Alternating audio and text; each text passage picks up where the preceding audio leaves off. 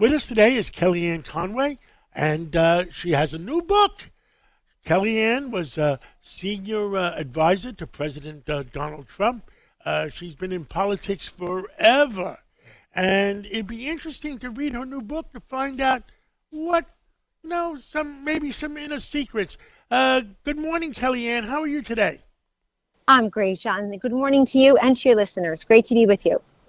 Now, the name of your new book is Here's the Deal. Now, That's right. I mean, your boss had a book that said the art of the deal.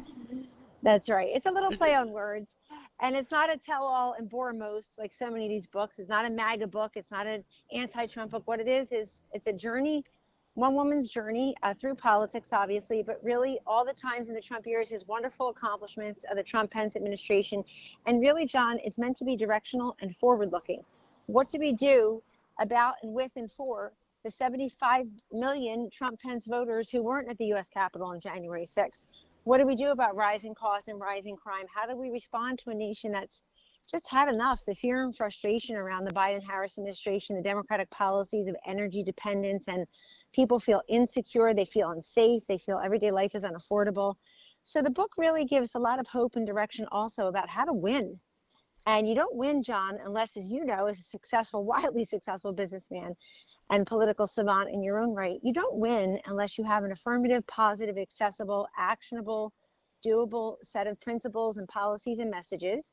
And I think this new commitment to America that Kevin McCarthy and the Republicans have put out is a good start. A nation that is safe, an economy that is strong, a future that is free, and certainly a government that is accountable. And then you also have to hold responsible the party in power, in this case, the Democrats. I think that they've unraveled so many great policy accomplishments for the last 4 or 5 years, and they seem pretty rudderless and reckless in some of the actions and inactions that have marked their first 2 years in office. So that's what this election is about. That's what the future is about.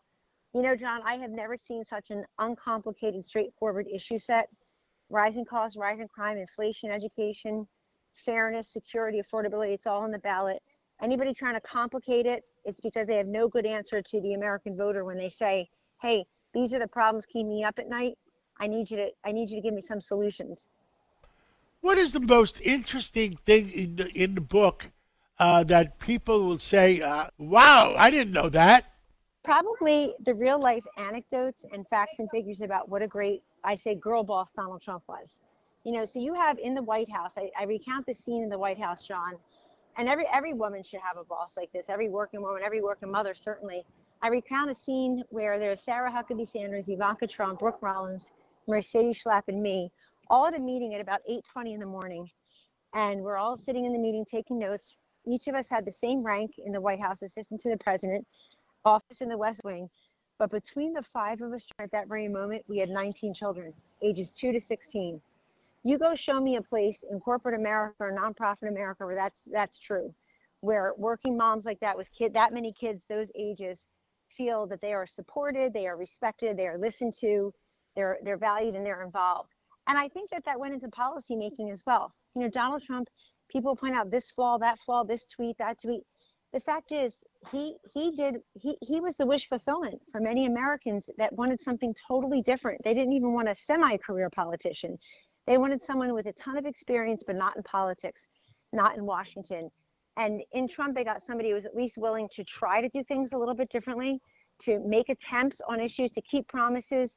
For example, moving the embassy to Jerusalem and recognizing it as the capital of Israel, getting us to the energy independence so that we're net exporters of natural gas and oil for the first time.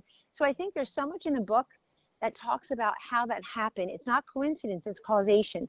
I try to go through the mechanics of Donald Trump. So many people talk about his personality or his policies. I try to go through the mechanics of how he made decisions, of welcoming this input and that input, of welcoming discussion and dissension, and how he would make a decision and what that really meant to the country. But I think people would be, and I guess the other thing I would say, since, you know, you're in the media with your radio show, the one thing I would say to you is, you know, I was naive at the beginning, and I admit that in the book.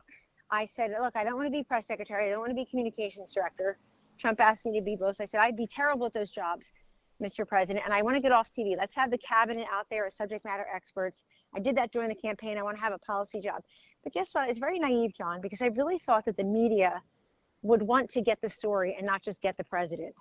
And I do walk through so many of the outrageous examples that it would be easy to forget just how consistently on a daily basis they were trying not to get the story, but to get the president. How do we put the media back in the bottle again and make sure that they talk about facts, not fiction?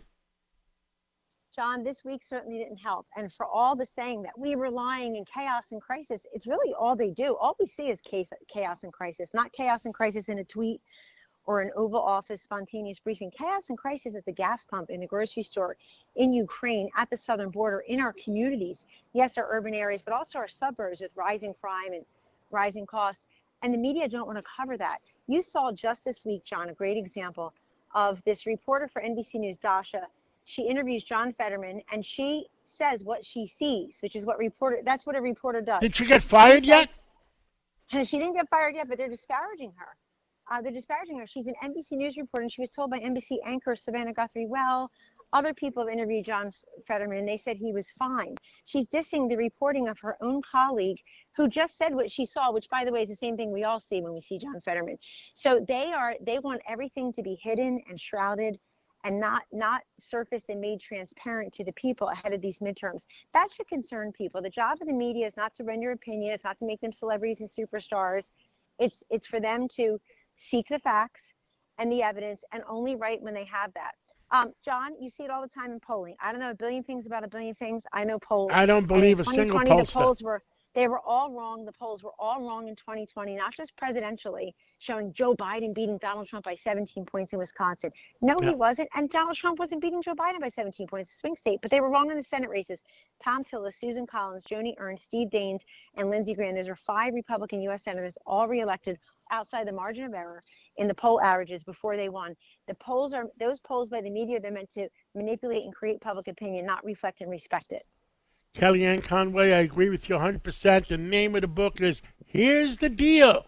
And I guess you can buy it at Amazon and Barnes & Noble and all those books places, right? Yes, sir, you can. And thank you for saying that. It's a joy to write. It's meant to be directional for all of us. And John, congratulations on your continued success, not just in business, but on the radio. Keep on fighting.